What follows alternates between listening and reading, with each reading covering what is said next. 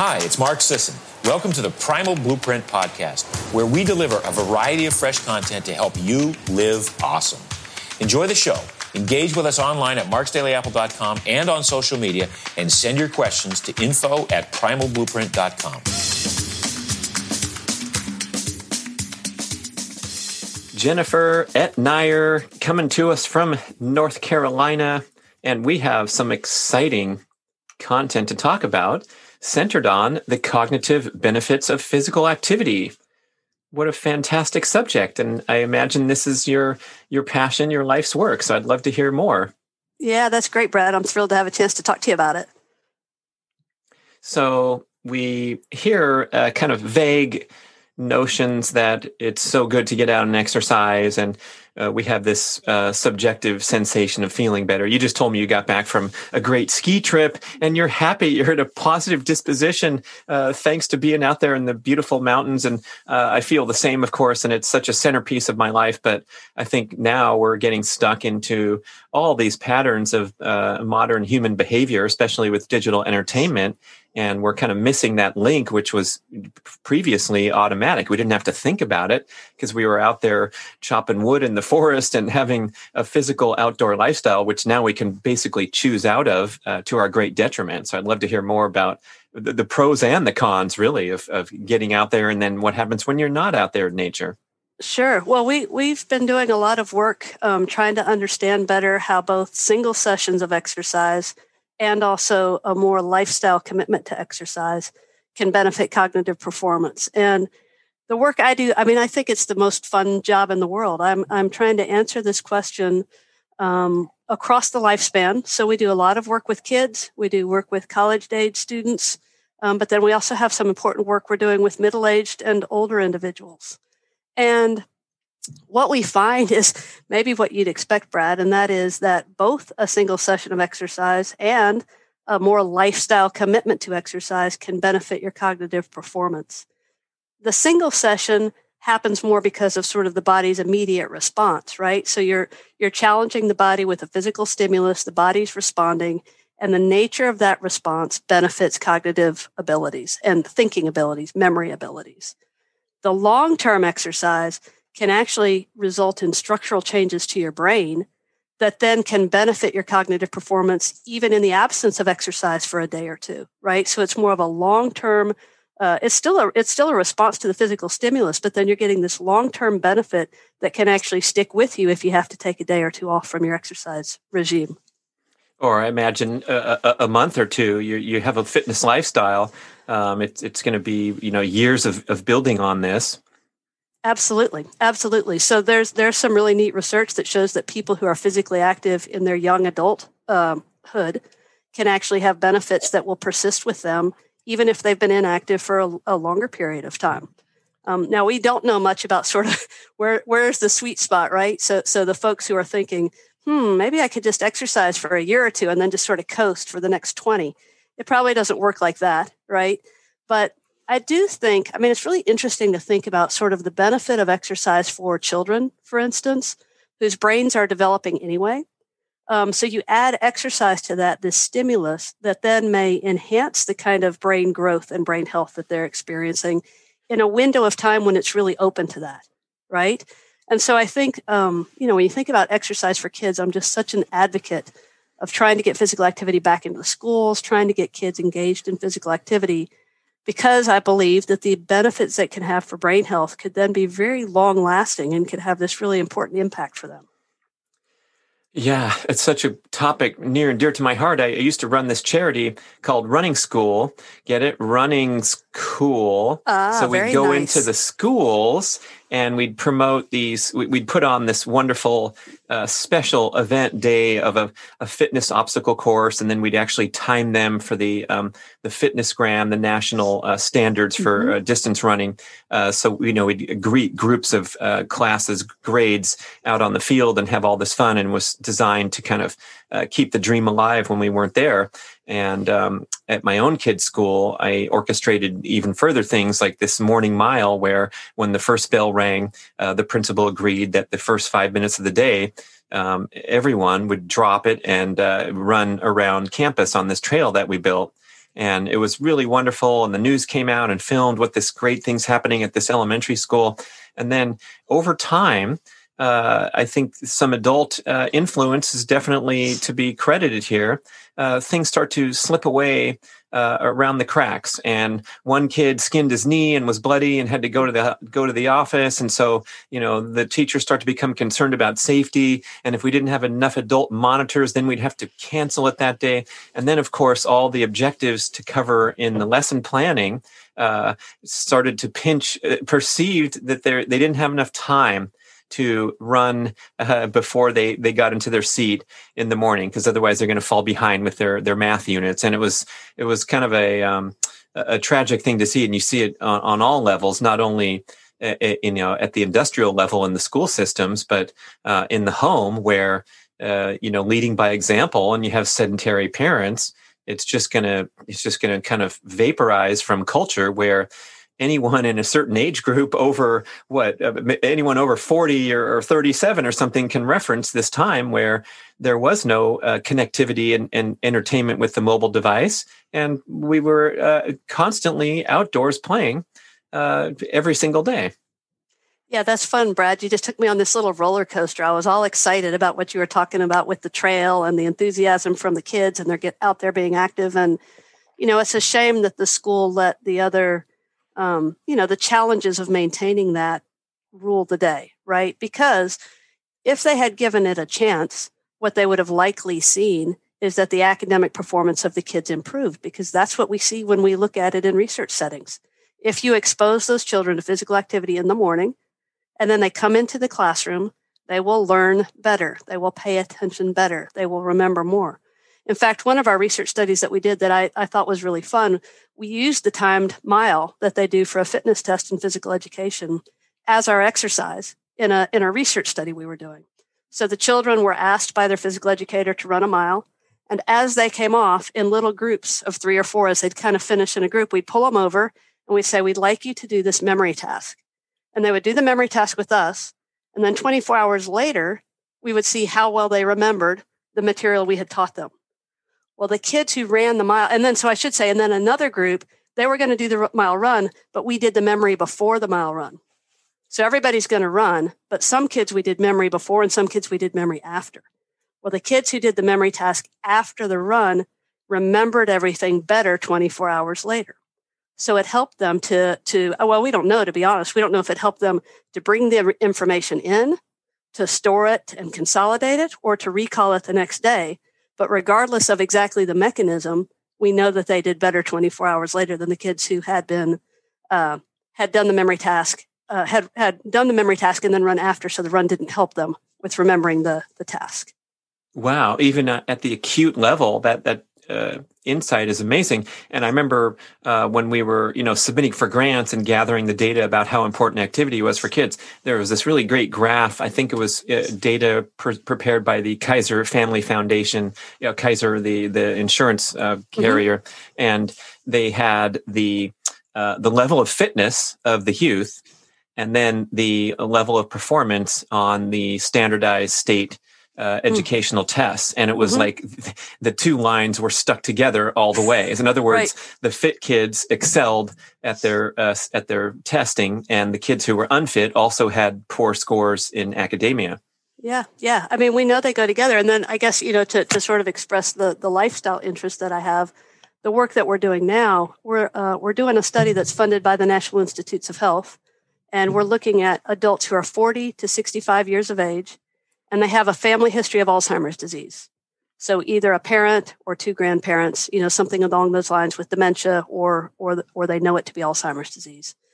And we're randomly assigning them to either exercise for a year or to maintain their normal lifestyle for a year. And they're sedentary to start with. So we imagine the sedentary folks will stay sedentary, and the ones that we give exercise to, we're going to change them into being regular exercisers. That's kind of brutal, Jennifer. I'd be like, I'd start to get antsy by March 1st, thinking like, dang, I'm in the control group. I feel like I'm missing out. And but I guess, if you're going to sign up for a study and you're already sedentary, we're looking at a gold mine of research data to their detriment. I agree with you, Brad, though. But we do at the end of that year, we give them a short-term YMCA membership. So we hope that they'll just sort of stick with what you're normally doing for a year. And then at the end of that, we're going to try to get you to be physically active and give you the tools and the access that you need to start being physically active.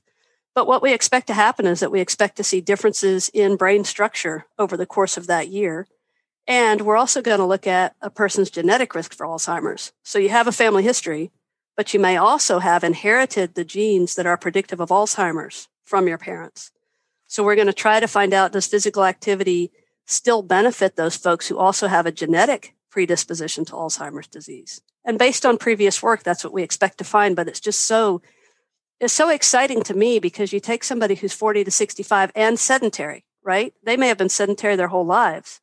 We believe that by getting them on a regular activity program 3 days a week, just some strength training and some walking at a moderate intensity, that we can change their brain health, help them perform better cognitively, and perhaps give them some degree of protection against Alzheimer's disease. Wow. I mean, seems reasonable because they're now calling Alzheimer's type 3 diabetes. Suzanne Delamonte, Brown University, coined that term, and it's been widely appropriated now because Alzheimer's is characterized by dysfunctional glucose metabolism in the brain. And we know that exercise has a huge contribution to your ability to process glucose and avoid type 2 diabetes. Forget about type 3. Yeah, absolutely. And we're a neat part of the study is that we're taking blood samples. We're going to be able to look at some of these various biomarkers that have been associated with Alzheimer's disease. We're also going to be looking at some various kinds of neurotrophic factors that have been associated with exercise. So if you've seen the animal literature suggests that this neurotrophic factor called brain-derived neurotrophic factor, or BDNF, might be really important as a mechanism to explain why exercise benefits performance in animal models, right? And so people have been starting to look at that in humans as well. And there's some preliminary evidence that suggests that might be a mechanism. So I guess from a layman's perspective, the mechanism is you go out there and exercise and you're increasing your oxygen use and blood circulation. And like all organs that benefit from exercise, I guess the brain is tagging along. But unlike the bicep muscle that gets bigger and bigger lifting the weight, maybe you can explain a little bit what that connection is believed to be. Yeah, what we think it has to do with, if you almost think of it like a garden, right? If you think of your brain sort of as a garden, then these neurotrophic factors might be helping to increase sort of the density of the garden. So the synapses, the neurons, and making it a more healthy garden. But you also have neurotrophic factors that help with sort of pruning away the dead material. So if you can sort of thinking of a healthy brain as a beautiful, dense garden, the denser the better, but you also don't want dead, decaying matter. So the neurotrophic factors can go in and sort of snip away and clean out and prune and make it so that it's really efficient and highly functional. How does this line up with our suggestion to make sure we do enough Sudoku and crossword puzzles as we age? Yeah, I mean, that's really interesting. The literature on that is a little bit tough because it's such a, how do you say it? It's exercise is hard. It's hard to quantify exercise. It's hard to say you need this much and everybody has to do this much in this dose. But you talk about crossword puzzles or Sudoku, it can get even more hard to sort of quantify that. What I think is really interesting, Brad, is to think about trying to do two things simultaneously. So there's some animal research that shows that if animals do cognitively engaging movement, that they will get better brain health responses. Well, I think that's really interesting when you apply it to humans. So if I walk on a treadmill with no stimulation, looking at a blank wall, I'm getting only physical activity. I'm not getting any cognitive stimulation. Right. But if I walk outdoors and so am interacting with the environment, whether it's an urban environment or a rural environment, but I'm interacting with the environment, I put somebody next to me and I'm walking with them while carrying on a conversation, right? Now I've got some cognitive challenge. I've got to watch where I'm walking. I've got to look for whatever it might be, traffic, or to watch trails to make sure I don't miss a turn. And I'm having a conversation. Then what I think is really neat to think about is how that might have even a bigger benefit. the obstacle course that you talked about. What a great idea. I mean, it's engaging and fun, and we love that about it. Makes it more motivating for kids to participate. But also, there's cognitive challenges that they're having to, there's problems they're having to solve that are challenging the brain while they're also physically challenging their body. Yeah, it's reminding me of this recent trend to kind of rethink the notion of cardio and the place it has in a fitness program. This is kind of an aside, but I'd love to talk with you a little bit because I've been really thinking about, rethinking the role of cardio in my own training program. I'm a long-time endurance athlete from old times in triathlon, so a lot of straight ahead pedaling of the bike, swimming, and running, and keeping that habit my whole life. And I've done steady state, comfortably paced cardio, most every morning. It's been part of my routine. I get the dog and we go for a jog. But lately, for whatever reason, like I kind of had an epiphany or from boredom or from lack of distinct competitive goals in endurance events, I now enjoy mixing up this experience with jumping drills, balance, flexibility, mobility, lunges, squats, jumping up and down off the tree stump, doing a set of pull-ups, and then continuing on with my forward progress and doing covering ground, but not being so beholden to this steady state cardio that can get kind of boring. And some of the physiology is saying, like, look, you're going to get a cardiovascular benefit from all manner of different exercise. Even when you go in the gym and go through the weight machines, your heart rate is going to be well above, it's going to be double resting heart rate, even when you're sitting on the bench recovering before you hit the next machine. And so the overall experience of being in the gym for 30 minutes, you're getting a great cardiovascular benefit, but it's totally distinct from a steady state cardio. And now I'm going to, sort of throw it to you. Like, does the type of exercise matter? And what's your opinion on that kind of mixture of what we choose to do? Well, the honest truth, Brad, is that we don't know enough about that yet. And what you threw out there, that's like 30 different studies, right? Because all these different forms of movement, which all could be beneficial. And as you mentioned, all are challenging the homeostasis of the body. So the body is responding, right? Most of the research that's been done has been with steady state cardiovascular, usually moderate intensity exercise. But there are a number of studies being published recently that are looking at high intensity interval training, for instance, as a way to benefit cognition. And for the most part, it's at least as good and sometimes better than the steady state cardiovascular exercise. I think a lot of it depends, two things I want to point out are a lot of it depends on the individual you're talking about. So you wouldn't ask somebody who is sedentary to start doing high intensity interval training, right? So if we're starting with people who are sedentary, we're usually going to start with moderate intensity, steady state. Now, as you build up from that and have a base, if you wanted to switch to different forms of physical activity, you will likely get the same cognitive benefits. And the big thing for me is, Brad, sort of what you said initially, like whether you're getting bored with it or whatever it was, you've been doing it for decades, you're mixing things up to keep yourself engaged so that you're having fun, so that you want to stick with it. And sticking with it is the key, right? So if you like swimming, swim. If you like running, run. If you like walking, walk. If you like CrossFit, do CrossFit. To me, it's like do something that you can stick with because it's the long-term exposure that's going to give you the most enduring and biggest benefits. Yeah, that's a fun answer to give to live lecture audience when they're saying, what's the best kind of workout? And I usually go, well, what's your favorite? Oh, I love CrossFit. Guess what? CrossFit is number one with a distant second, whatever you like second. Yeah, so that's well said. I'm kind of poking around and finding that the BDNF, which is now getting, rock star status, you can see it in all kinds of articles. But a lot of times it seems associated with low intensity cardio versus the explosive exercise. But you're proposing that these brain benefits are accrued in a variety of ways.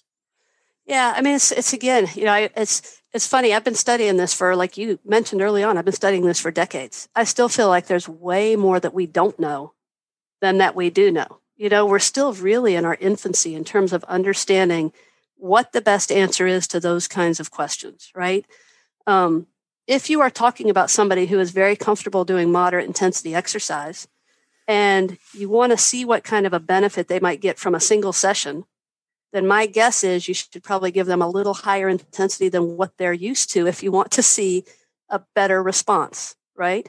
It's the idea of sort of, again, challenging the homeostasis. So if walking at moderate intensity is easy for me and I do it every day, then if I want to see a bigger benefit on that day, I probably need to do a little bit more. But if doing a little bit more is going to cause me to pull a muscle or going to cause me to think, oh, this is too much, I don't really want to do this, and I'm going to quit forever, then that was a bad choice, right? So it kind of depends on the question you're asking. If you're asking about the benefits of a single session, there is some evidence from a couple of papers that suggest higher intensity exercise is better for a single session. But they're not doing that with somebody who's been sedentary. They're doing that with somebody who's relatively trained and fit, and then saying for that person, a higher intensity exercise looks better. But when we talk about the long term, almost all of the long term studies where we're talking like 6 months to a year have been moderate intensity exercise. And that's partly because I don't want to lose my participants because they pulled a muscle, right? Like, I need you to stay with this for a year. So I can't make it CrossFit. I can't make it high intensity interval training. I've got to keep it at a level where you're not going to get injured. You're going to stick with it, and we're going to get this accumulated benefit.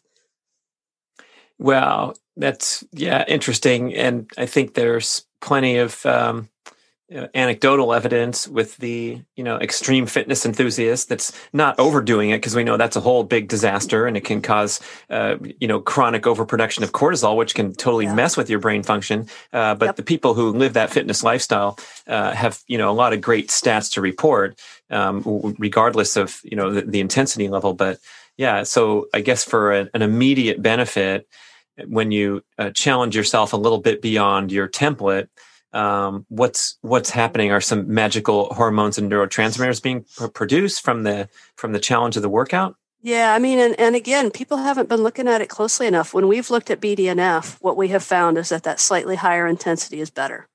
And it's for memory, right? We're really looking at memory tasks right now. So, a lot of people, there are a lot of labs who are looking at executive functioning, which you're probably familiar with, Brad, where it's this higher order cognition. It's your ability to... No, I'm totally unfamiliar. I'm trying to get there every day, but I keep getting distracted. And the executive function is, oh, come on, let's go. Kick into executive function. Come on already. I know you're there. I know you can do it. Yeah. Well, executive function is like an umbrella term that's like working memory, your ability to inhibit habitual responses so that you can do something that's more important or more prioritized. Your ability to plan and problem solve. Those are all examples of higher order executive functioning. And so there's a separate literature that's focused on that. And it does show that high intensity interval training can be effective. It shows that moderate intensity exercise can be effective. Similarly, when we look at memory, kind of the same thing. We'll see evidence for high intensity. We'll see evidence for moderate intensity. It's really, I think you said it best, Brad. If you sort of think about what your normal template is for performance, if I'm a college student and I have a big test tomorrow that I need to study for tonight, then I'm going to exercise at a slightly higher level than my normal today prior to studying, because I think that will give me the biggest benefit for tomorrow. A little bump, as the drug addicts say. A little bump. I need a little that's bump. it. That's it. A little above that tolerance level, right? Just a little not bit. Too much. You made that point. Not too much. Because then I guess you're dealing with, a recovery mode, which I don't know if it takes away from brain function. I think it does in my case. Like I report all the time, since I modified my sprint workouts to be less stressful with more recovery between efforts, and then waking up the next day feeling better. I don't have these crash and burn periods where I feel like crap in the afternoon and I need a nap. Dr. Craig Marker, he wrote this wonderful article called Hit versus Hurt on breakingmuscle.com. Hit being the high intensity interval training, and hurt being high intensity repeat training, so that you're not giving yourself a workout that's depleting and exhausting, which is implied by high intensity interval training. You're going again before you've had quite enough rest. And with high intensity repeat training, you're taking the extensive rest you need, and then you're going out and doing an explosive effort again, whether it's kettlebell swings or sprinting. But he says if you overdo it in the context of these really difficult workouts, you're going to have byproducts of muscle damage, ammonia toxicity in the bloodstream, which the brain cells are especially sensitive to. And I'm reading the article going, oh gosh, that was me. I felt like a badass yesterday morning at the track because I was pumped up. The adrenaline was flowing. I did my repeats. I toughed it out for two more reps at the end. I high-fived my training partner. And then 36 hours later, I'm looking at my computer screen and I'm zoning out. So that's a nice takeaway, is that you challenge yourself just enough, but balance stress and rest and all that other great stuff. Yeah. Well, we actually have a little bit of work that we've done that looks at sleep deprivation. So, the way you were just talking, Brad, if you sort of think about a person as having resources, right? Those resources, if you overextend the resources, then performance the next day is not going to be there for you. Well, sleep deprivation is already tapping resources. So we're trying to understand better, how do you add exercise to sleep deprivation in a way then that is the right stimulus, but it probably needs to be lower now, right? So if you're sleep deprived and your resources are already depleted, even if you're used to higher intensity exercise, you might need to cut back, because otherwise the exercise is going to do you in, is going to put you over that edge, right? So you have to, as an athlete, which you're talking about, Brad, you have to really know your body to know how much do I need so that I'm stimulating but not overdoing it, right? I'm not getting into this overtraining or overreaching or starting to go towards burnout, right? I'm not going in that direction. I'm just going in that nice place where I'm stimulating and then giving time to rest and recover, stimulating, rest and recover. And the same thing is true for the cognitive performance when we're talking about the single sessions, right? When we're talking about single sessions. The same is true for cognitive performance. In what way? In that you don't want to over fatigue, right? So you don't want to do, so I'm saying that high intensity interval training might be good for cognitive performance the next day, but only if that's a slight bump for you. Not if it's an overreach for you, right? Right. So if you're used to training at 80% intensity and you're going to bump it up to 85% of your heart rate max or 90% of your heart rate max, that's probably fine. But if you're used to 60 and you go up to 85 or 90, that's going to be too much, and it's likely to have a negative impact on your cognitive performance as well. So you're doing some great research in this field where we have a huge, massive problem, the increasing rates of cognitive decline. It's such a tragic way to finish off life for everyone involved, including the individual as well as the family members. How do we correct course here in comfortable, sedentary-driven modern life? What can be some things that we can put into action immediately? Yeah, well, I'm a huge advocate just for walking, Brad. I mean, if you've been sedentary, if you have a sedentary job and a sedentary lifestyle, the first step is really just to start walking. And if you live in a neighborhood where you can get outside and walk, then that's fantastic. If you don't, COVID has made things hard, right? But normally I would say you could go to a mall and walk indoors and be somewhere safe to walk. You could go to a local high school and walk on their track, a lot of places. So, there's a lot of ways to be creative about figuring out ways that you can walk. And hopefully most people can do that straight out of their own home, because then that's the easiest, right? But the big thing is to pick something you like and stick with it. So if it's going to a gym and working out, if it's working out in group exercise, if it's calling your neighbor and asking them to walk with you, whatever you can do to get yourself to do it regularly is what you should do. It's like you said, that's the best one. And I think it's really important to make a commitment to somebody else, right? So I have a friend who walks on Sundays religiously. She moved away from North Carolina, and she uses that walk to talk with her friends on the phone. Wow. So there's a commitment to the friends. You're going to talk with them from 10 to 11 on Sunday, and you're all going to do it even in your different places in the world while you're walking. So, that's a way that actually devices could help us to do a better job of being physically active, because we can communicate with our loved ones or friends while we're being physically active. Love it. I'm also, any chance I get, I proclaim the single greatest motivator of all time is to get a dog. And yes. my dog companion throughout my life my own personal moods and motivations become virtually irrelevant because the dog's looking me in the eye saying, are we going to go out this morning and slam it? And, oh no, I'm too busy. I got too many emails to answer. And there is a point where if you've made a commitment to be a dog owner and you take that dog from the shelter, from the breeder, and you're going to give it a wonderful life for however many years, you owe it to the animal to give it the proper experience, which involves outdoor sniffing and smelling and moving and being in nature. And, boy, if you can't answer to the dog, then we got more problems to talk about. But it is another level above your own whims and motivations and willpower and time management and all those things. And it never fails. I mean, unless you can, I don't know about you, but if you can look your dog in the eye and say, "Hey, I'm too busy right now," boy, that's a heartbreaking thing. It's such a great point too, Brad, because the beauty of a dog is that you can train them when you're going to walk. And then once you've trained them what time of day you're going to walk, they never lose track of time. They will know exactly. It is 4:30 and it's time for us to go walk. And they'll put their paw on your lap. They'll put it up there again. They'll grab their leash and collar for you and they'll remind you, get off email.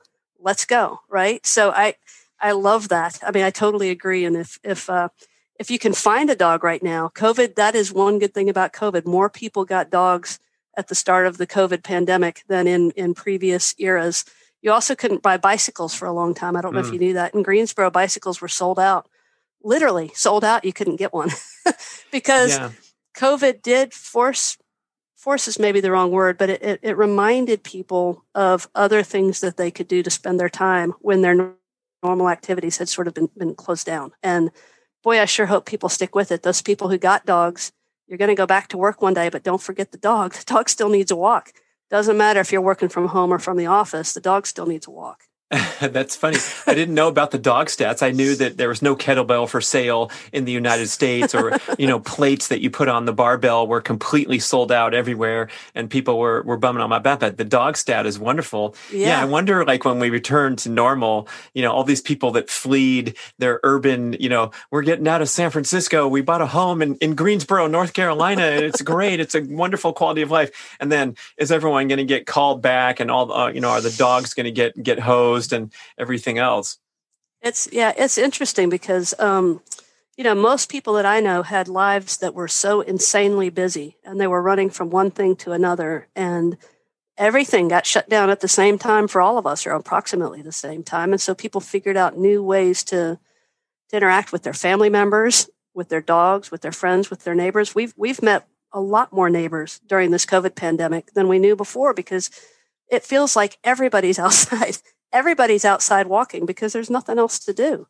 But I really hope people will stick with that. I mean, there's so much value in sort of a simpler life, and there's so much value in not running all over the place, running all these errands, and I don't know, going shopping when you could be walking at a park. I hope people will find and retain the value in that even when life does go back to normal.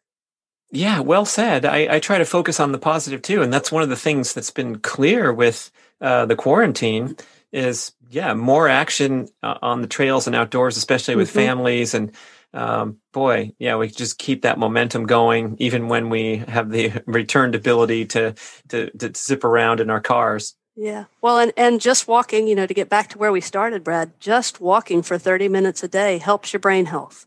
And if you are middle-aged, so let me say this so that people listening will hear. If you have the genetic predictors for Alzheimer's disease, your brain looks less healthy when you are 20 years old than if you do not have the genetic predictor for Alzheimer's disease. So you already are at risk. Now, you're not going to see anything behaviorally because you're 20 and the resources, this garden I was talking about, it's dense, it's beautiful, everything's great. But your brain already looks less healthy than somebody who doesn't have the genetic risk for Alzheimer's. So we all need to be physically active, physical activity in your 20s and your 30s and your 40s and your 50s. It is building brain health that is going to help you in advancing age, whether you get dementia or not, because everybody experiences age-related cognitive decline. From the time you're 40 on, we can see decreases in how you perform in laboratory tests, no matter if you have Alzheimer's in your family or not. Is that so? So we all need to be physically active because we're building brain health that then is going to make us start from a better point when our body does start to show natural age-related decline. Oh, darn. I thought I could completely bypass any cognitive decline with my sheer force of will. What kind of things do we start declining on past 40? Are you talking about reaction time things? Because reaction time right away. It's the more complex cognitive things, right? So reaction time you will see right away, and reaction time is a part of a lot of the tasks that you might be doing. So it's always going to be sort of pervasive and have this effect. But everything, problem solving, planning, memory, like all those things, when we measure them in a laboratory, we can see decreases that are age related that start as young as 40 years of age. It's not pretty, Brad. I'm not 40 anymore. I gotta keep active. I gotta keep active to maintain that brain health. I want to still be cognitively able when I'm hopefully, alive playing with grandkids and great grandkids in my 80s, right? Right. You got to visualize those goals with great clarity too. And those are things that are keeping you going. John Assarath, the great brain training expert, best-selling author, he said that his intention is to teach his grandchildren how to ski. And he knows how old that's going to be for him. And so all his motivation now, or a lot of it, is driven by this distant goal. And I think that's a good way to picture it. Is like, look, we have to kind of, envision this reality and how we're going to make things, less painful and less tragic if we can take action now. Yeah, I mean, being physically active is an investment in your future. Right? It's an investment in your future because it's going to benefit you physically, but from my point of view, equally importantly, cognitively. So if you, and it feels like so little to ask, although I know how hard it is for some people. Physical activity has to be a priority in your life so that you can carve out 30 minutes a day, 6 to 7 days a week to get out there and be active. And again, it's, to me, I know it's not easy, but I feel like it is accessible. Right? You just have to make it a priority. And one of my big hopes is actually that by sharing how important exercise is for cognition, that could be a driving force for people where other things haven't been as motivating. Right? So, I like the way you said it, Brad. If you visualize yourself, playing mastermind with a grandchild down the road, right? Or playing Clue or playing a board game or playing a card game, like you got to be cognitively with it to be able to do that. And so you've got to stay physically fit because that's going to really help with maintaining that cognitive ability. Have you seen some secrets amongst the more physically active population versus the sedentary population? Like, what are some of the triggers and the success factors? Yeah, that's a great question. One of the things that I always think is really interesting is that when you sort of ask people about their commitments, sort of how many commitments do you have? Like, tell me about your work, tell me about whatever else you're taking children to soccer practice, but tell me about your commitments. People who exercise have more commitments than people who don't exercise. So although the number one barrier to exercise is a lack of time, that's a false barrier because the people who are regular exercisers have more commitment than the people who are choosing not to exercise. So it's a false narrative, right? So we think about, you think about the things you do in your life, and you've mentioned devices. I think devices are one of the biggest challenges that we have because it is so easy to get sucked into your phone and start, reading news stories and looking at people on Facebook and doing Twitter feed and all that. And so much time passes. And if you're not walking while you're doing that, then you're wrong, right? Like you should be listening to a podcast with your phone in your back pocket so that you're being safe and out there walking and doing those two things simultaneously. You don't have to give up the podcast, but you do have to get out there and be physically active while you're listening to it. The other thing is really making it a habit, and I'm going to tie these two things together, but having a commitment to somebody else. So we talked about a commitment to a friend, a commitment to a dog. Those things can really help, but also making it a habit. So if you're going to walk, make it so that you walk at a certain time every day. Build it into your schedule. Consider it a commitment that's just as important as the other commitments that are a part of your day. And once you start doing that, when it becomes a part of your routine, then it's not a conscious decision.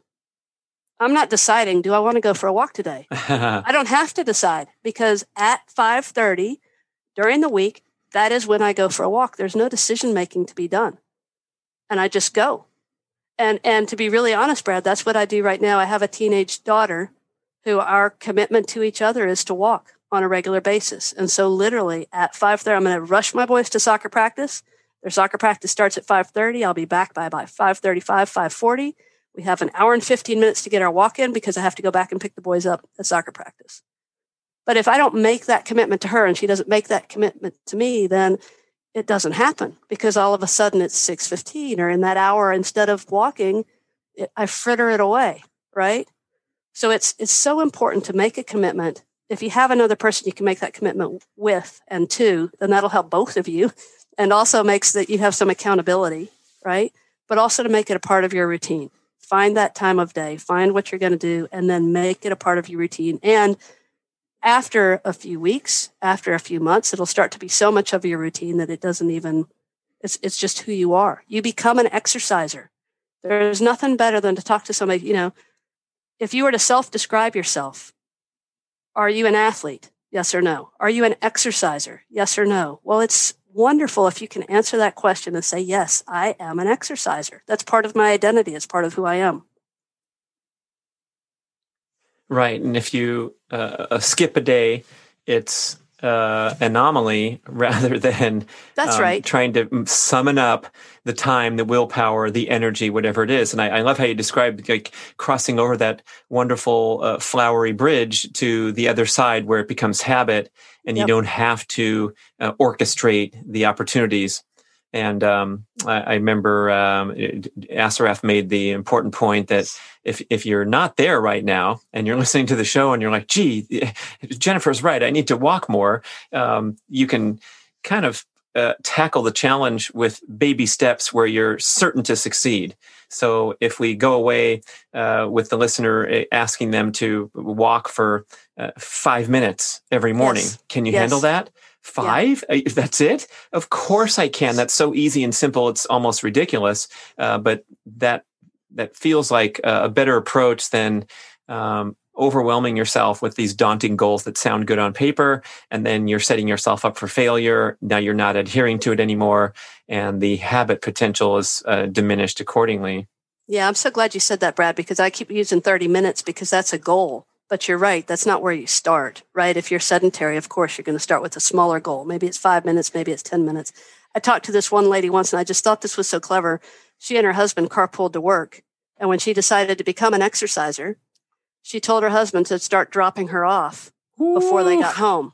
So they just picked a place, driving to work. They could say, okay, this is about how far I want to walk the first day. He dropped her off, and she had to walk home. That's commitment right there. That's commitment. And then the next day he dropped her off, and then they could start, I just thought, well, that's such a great strategy, because then you're not like walking and as you're walking thinking, oh boy, did I turn off the oven? Did I, and you make yourself turn around quicker because you forgot something, or, you're just feeling like maybe I'm getting too far and I won't be able to get all the way back. But she figured out, like, here's a distance that I know I can manage. Drop me off here. Here's a little further distance. Drop me off here. I just thought that was such a clever idea, such a neat way to start being active. Yeah, and then the husband, of course, is going to garage the car and then immediately take off and try to get to the halfway point, and then they can have a race or what have you, and see if they can meet light pole number 4 or what have you. But that's awesome. The home is such a vortex of distraction and comfort and relaxation that that's a huge one. It's just before you even go in the door, get your business taken care of. Great stuff. Yeah. Which is why a lot of fitness centers work best for them, right? And they just make it a part of the routine. Yeah, they're on the way into work or on the way home from work. They stop, and when they stop there, then they do their business. Again, for your listeners who you don't have to join a fitness center, a lot of public schools will open their tracks up for people to walk on them. A lot of cities have beautiful areas to walk, so if you can just make it part of your routine on the way home, stop. Get your walk in and then go home, because once you get home, then you're right. I love that, a vortex of distractions. It also, I should put in a plug here for a little bit of tough love, because If you can create ideal exercise circumstances, that's wonderful. And if you can't, we really have to start doing away with all the excuses and realizing that this can happen anywhere. There was a great runner, one of the greatest runners of all time, really, was a guy named Walter George, and he competed in the 1880s. Around that time frame, he ran the mile in 4:12. And Wow. that was the world record for something like 30 years. So he was ahead of his time more than any modern athlete. He was a true sensation. And he worked full time in a print shop. And so a lot of his running training was in place. And he invented this thing called the step up, where you run and try to clear the opposite knee with your foot. So you're driving your foot up high and you're landing in the same spot. And he'd just run in place as his training. And set the world record. So if you don't have an ideal venue, come on, people, just make it work with whatever you got, especially if the dog's there. And I love going out with my dog in a snowstorm, rainstorm, whatever it is. Not heat. Okay, that example doesn't really apply for the dog. But like when you see it snowing outside and the dog's pawing at the door or pawing at your legs, like you say, that's when you can really like reframe your perspective that we're kind of, capable of being, scaredy cats instead of having that resolve to make it a habit, and you just don't miss your habit no matter what. The other thing that I think is a real a positive thing that came out of the COVID pandemic, so many more people are now adept at using things like Zoom or other forms of joining somebody virtually. And so for a while during the pandemic, my mom and one of her friends and me and my sister, we got together and did boot camp in our houses. Just with Zoom, we could visit a little bit. We could sort of watch each other. It's this accountability thing again. But these were people in Tennessee, North Carolina, and Indiana. Oh, and Arizona. We had somebody from Arizona join us too. Just getting together at a certain time of day. Let's just do this boot camp together. And we did it 3 days a week for a very long time, right at the beginning of COVID. So it's, I think there's all kinds of creative ways. The key is to find something that you like and you enjoy and you're willing to stick with. And if that's boot camp in your house, if that's walking in your neighborhood, if that's stopping at a track on your way home, if it's walking at lunch, just find something and start small, take small steps and work up to trying to reach 30 minutes a day, most to all days of the week. Love it. Love it. Thank you. I'm also interested in coaching, and you've had some great articles along those lines. I'd love for you to kind of dip into this subject. I was a really enthusiastic participatory coach with my kids' sporting experience from the time they were little kids, and then when high school came along, I gracefully transitioned into the stands to cheer for the team and let the professionals who were longtime coaches do their thing. And I think it was. It was a challenge. I was trying to maintain that self-awareness of whether I was an overpressurized, classic modern parent who's, kind of distorting the sporting experience. But I really wanted to, to emphasize the right things with all the kids. And there's so much going on now that's a little disturbing. And so I wonder, especially with your nice headline, your kid's coach is probably doing it wrong. Let's tiptoe into that world for a little bit so we can get some insights, especially for parents. Yeah, sure. Well, I recently published a book that's called Coaching for the Love of the Game. And the sad thing is that it came out right in the middle of March 2020. So my timing couldn't have been worse. It came out right as all of youth sport shut down worldwide. But my whole goal with that book was really to remind coaches of the things you were just saying, Brad, which is to remember why you're coaching. You're coaching because you love the game. You're coaching because you love your children or you love children in general. You're coaching because you want to give back to sport. You're coaching because you're a physical activity advocate. You're coaching for all these positive things. So then why is it that the minute you step on the field, winning's the only thing that matters, right? Like what happens between you saying, yes, I'll volunteer to coach, and you getting out there with the kids, and then all of a sudden you're screaming and yelling at the kids and turning it into a military style experience that they don't enjoy, and they don't want to play for you, and they don't want to play the sport, and they don't want to play any sports. That's like the worst series of things that happens. Because I wrote that New York Times article, I was lucky enough to be contacted by a company named Mojo that's just putting out an app that's designed to really try to make life easier for volunteer coaches. And what I'm excited about is that we're not just putting together practices, but putting together practices that are pedagogically and developmentally appropriate for kids. And so it's designed to always remind the coach, that the reason you're there is to help these children improve at whatever sport or physical activity it is that you're doing. Winning is a secondary outcome. Winning is something that happens if they're having so much fun and improving so much under your tutelage that they get good enough to deserve to win.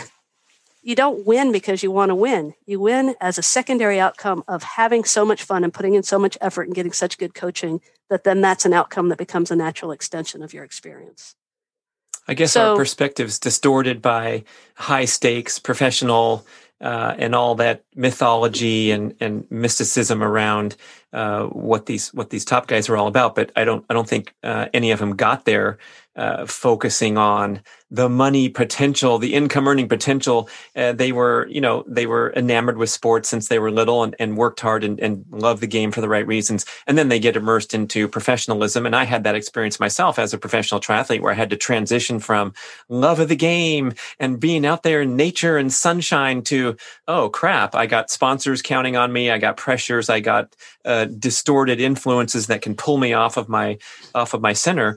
And what I learned, and I like to share a lot, is when I was able to stay connected with those core purposes, that pure force of motivation, where I wasn't motivated by money, glory, or kicking ass on a person I had a beef with, I was able to make the best training decisions and compete to the best of my ability. And when I got sucked into over-pressurized experience, taking myself too seriously, that's when I would make the bad decisions and succumb to pressure, tension, anxiety, nerves, all those things. So we're definitely onto something here, but it's like a constant battle every single day to recheck your priorities, huh?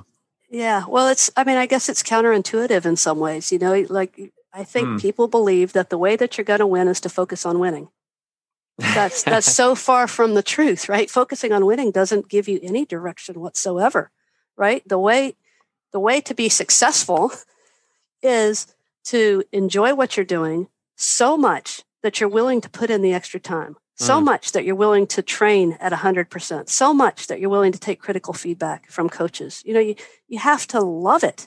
And if you love it and you get all the right input that you need, then you have an opportunity to be successful. But the way that I would define successful is by performing better than I did yesterday, right? So if every kid, and soccer is the sport that I played the most and coached the most, if every kid on my soccer team improves over the course of the season, I don't care if we lose every game. Because next year, those kids are going to come back and play for me again. And we're going to improve again. And as we improve, we're going to be going up. And all these other teams are going to be staying flat, and they're going to be losing players, and they're going to be getting worse. And we're going to keep improving and keep improving. And if we stick with it, then ultimately we're going to start winning games, which is fun. I know it's fun, but it can't be the reason we're out there, right? If we're out there to win games, then that doesn't give us any direction about what we need to do to win games. You don't win just because you want to win.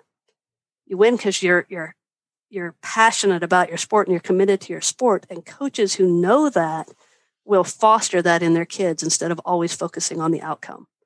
And when you foster that in your kids or your athletes, then they will give you and the sport their all. And when they do that, then you're going to put yourself in a position where you have an opportunity to be successful. Yeah, I like how you give permission to want to go out there and be successful and want to win. And it's okay. Because I think I've seen like the seesaw tip push in both directions to the detriment of the participants. In other words, people who are so averse to, a proper competitive experience that everyone gets a trophy. You're probably familiar with Ashley Merriman's work, where it's like, you know what? The kids are smart enough to know what's going on. And I remember making a big scene at the local community soccer meeting where one of the coaches proudly stood up and says, well, you know what we do when we're blowing out another team is I have a special signal to my goalie to allow them to let in a goal so that the other team will feel like, something special and the parents can cheer and they're not so upset that it was 11-0. And I stood up and I'm like, excuse me? Are you effing kidding me? Because if you do that to my team, I will march them off the field and you can win by forfeit instead of by 11-0 or whatever. I tell my kids, keep playing hard, keep focusing on improvement, whatever. And guess what? If you get blown out, that's part of life. And that can be, a positive growth experience. And I had a great platform to speak on because my girls team that year, we kept a rough count of the goals, and it was about 120-1. We had one goal the entire season. It was the first game of the year. So little did we know, losing 8-1 was our season highlight. And then the rest of the time we got blown out. Yeah. But it's like, look, that's a complete distortion of, what it's all about there. And it's just as bad as the values of obsessing with winning, of faking the competitive experience. I don't know if you can counter me if you have a different opinion there, but I just blew up in the back of the room. I can't accept that. It's like, no. You don't understand, man. I don't want a fake goal. And oh, by the way, he goes, oh no, you don't understand. The signal was really secret and no one could tell what was going on. I go, I'll tell you when everyone could tell what was going on is Tuesday morning at the drinking fountain at middle school, when one kid from that team says, oh yeah, well, we let that goal in. You really didn't get anything off us. That's when all the stuff comes out in the wash. Well, it's tricky, right? I mean, my boys' team right now is on a team that we're not winning games, and so it's the coach's responsibility then to keep their focus on what matters. And I personally don't care if we lose 10-0, 11-0. It doesn't matter to me. But it is hard on the kids. And so I do wish that we had systems in place that would keep games more competitive when they're lopsided. So for instance, if that team is beating my team badly, I wish that there were rules in place that would say, hey, if you don't have many kids, could you just pull one off and play a player down to make it more competitive, but still try hard, but let's just even the playing field just a little bit. In volleyball is a great example. When they're in middle school and kids learn how to do an overhead serve, some games can just be serve ace, serve ace, serve ace, serve ace. Nobody is getting any better. Nobody is getting any better. One kid is getting to practice her serve, and that's it. So in my mind, the rules should be changed. She can serve twice, but if they're aces, then we rotate. Or if they're aces, then we have a side out with no change of points. Something so that this team that has the great servers gets a chance to play the game. Something so that team that can't even get something back. Maybe you change it. You can do 2 or 3 serves overhead. If they're aces, then the next serve has to be underhand. If it's an ace, then you rotate. Just something to make it so that the children are actually benefiting from the competition, right? Why are we playing the games? Is it just to see who's going to win or lose? Or is it an opportunity for coaches to teach kids how to compete? And if that's what it is, then why don't the leagues adjust the rules so that you don't do a mercy rule? Don't say the game's over. That's not what I'm saying. I'm saying just common. Change something. The mercy rule is common. Yeah. Yep. Yeah, the baseball game's over if they're up by 10 runs in the 6th inning or whatever. Why would you do that? Yeah, who does that help? Heartbreaking. It just adds on to the pain that you lost not only badly but by the mercy rule. Yeah. So changing those rules, especially in youth sports. Yeah. In baseball, why don't you put a kid on the team that's getting blown out? Put a kid on first base. Now the defense has to deal with a base runner. Put a kid on second base. Let them deal with a base runner. Let them improve. They're not going to catch you. And if they did, who cares? Right? I mean, right. You'd have parents care. You would. The parents care as if it matters. Yeah. As if it matters, Yeah, matters to the parent, I guess. It matters to the parent. Yeah, it does. I don't know. I am a big proponent of, like when I was teaching my kids how to play ping pong for the first many years of their life, I played left-handed. Right. I just want to keep the ball in play, but I want to feel like I'm trying hard so that you can see on my face that I'm trying hard. I don't tell them I'm playing left-handed. I didn't tell them that until they were teenagers. They didn't even notice. No, they don't know. They don't know. You served them lemonade after with your right hand and whooped them left hand. We're just trying to make it competitive, because that's how we both have fun. And I can improve left-handed and you can improve playing with your dominant hand. I used to play these epic one-on-one battles with my son in basketball, and the rule was I was not allowed to use my height directly to score, because I maybe could have scored at will when he was a little guy. And so I would have to take a shot instead of just back him down and make another layup. My favorite example of, honoring that competitive experience with sportsmanship came from, he's the late Coach Ralph that coached my son in high school basketball. And we were playing the same team for the third time of the season, 2 blowouts previously. And so he got the team in the locker room and, already the swagger and the talking's coming out, like, maybe I'll go for my career high, whatever. And he says, okay, so here's the starting lineup. And he named the last 5 guys on the bench. I want you at the 1, you're going to play 2. And everyone's eyes get bug wide in the locker room. The superstars are going, did you say that backwards, coach? Like, what the heck? And then the 5 kids who've got the starting nod that don't see the light of day in a close game, they were walking out on that court. And believe me, it was like the NBA Finals Game 7. And the coach said, yes, we're counting on you guys and you're going to bring it 100%. So guess what happened at halftime? The dream team was down by 18 points to the upstart team that we'd blown away. Right. So guess what happens in the second half when the starters come on?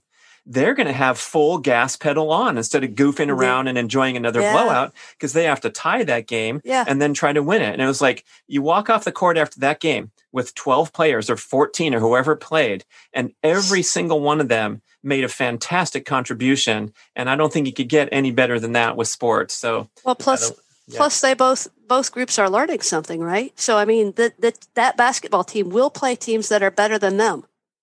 Now the starting 5 understands how to come back from being behind. Right.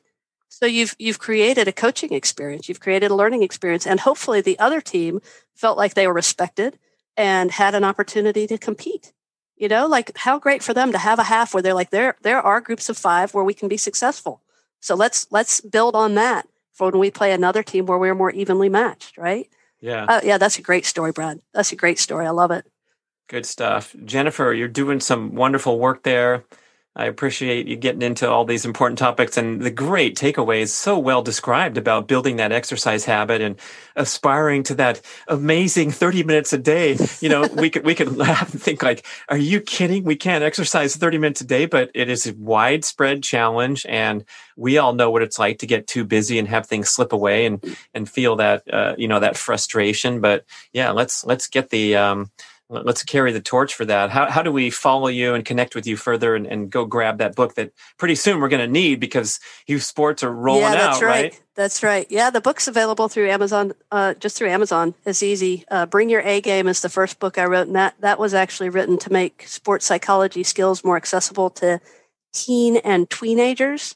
Right. So it's written for adolescents. Bring Your A Game. And then Coaching for the Love of the Game is written for volunteer coaches coaching in any sport.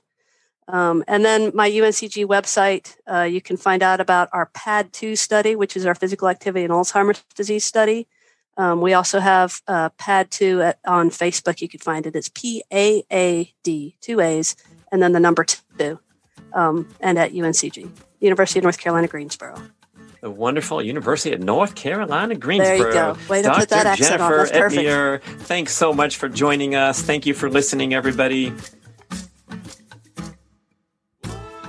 Primal Blueprint listeners don't compromise on pantry classics. Whether you're going keto, paleo, in the middle of a Whole30 month, or adding to your Primal approved arsenal, Primal Kitchen has a full range of mayo, ketchup, dressings, and oils that add flavor and variety to any meal without ever compromising on ingredient quality. From avocado oil-based mayos bursting with flavors like Kiki Chipotle Lime, Creamy Classic, Zesty Garlic Aioli, or Savory Pesto, to unsweetened ketchups and organic mustards, there's a condiment to complement every taste bud.